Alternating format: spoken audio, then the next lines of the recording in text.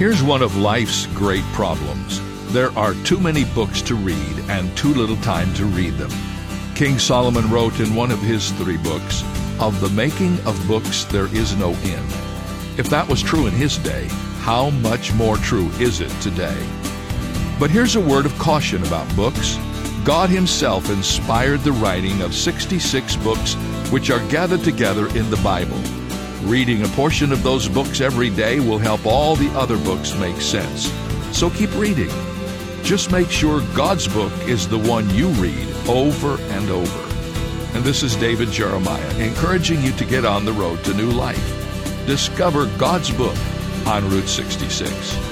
Route 66, driving the word home. Log on to Route66Life.com and get your roadmap for life.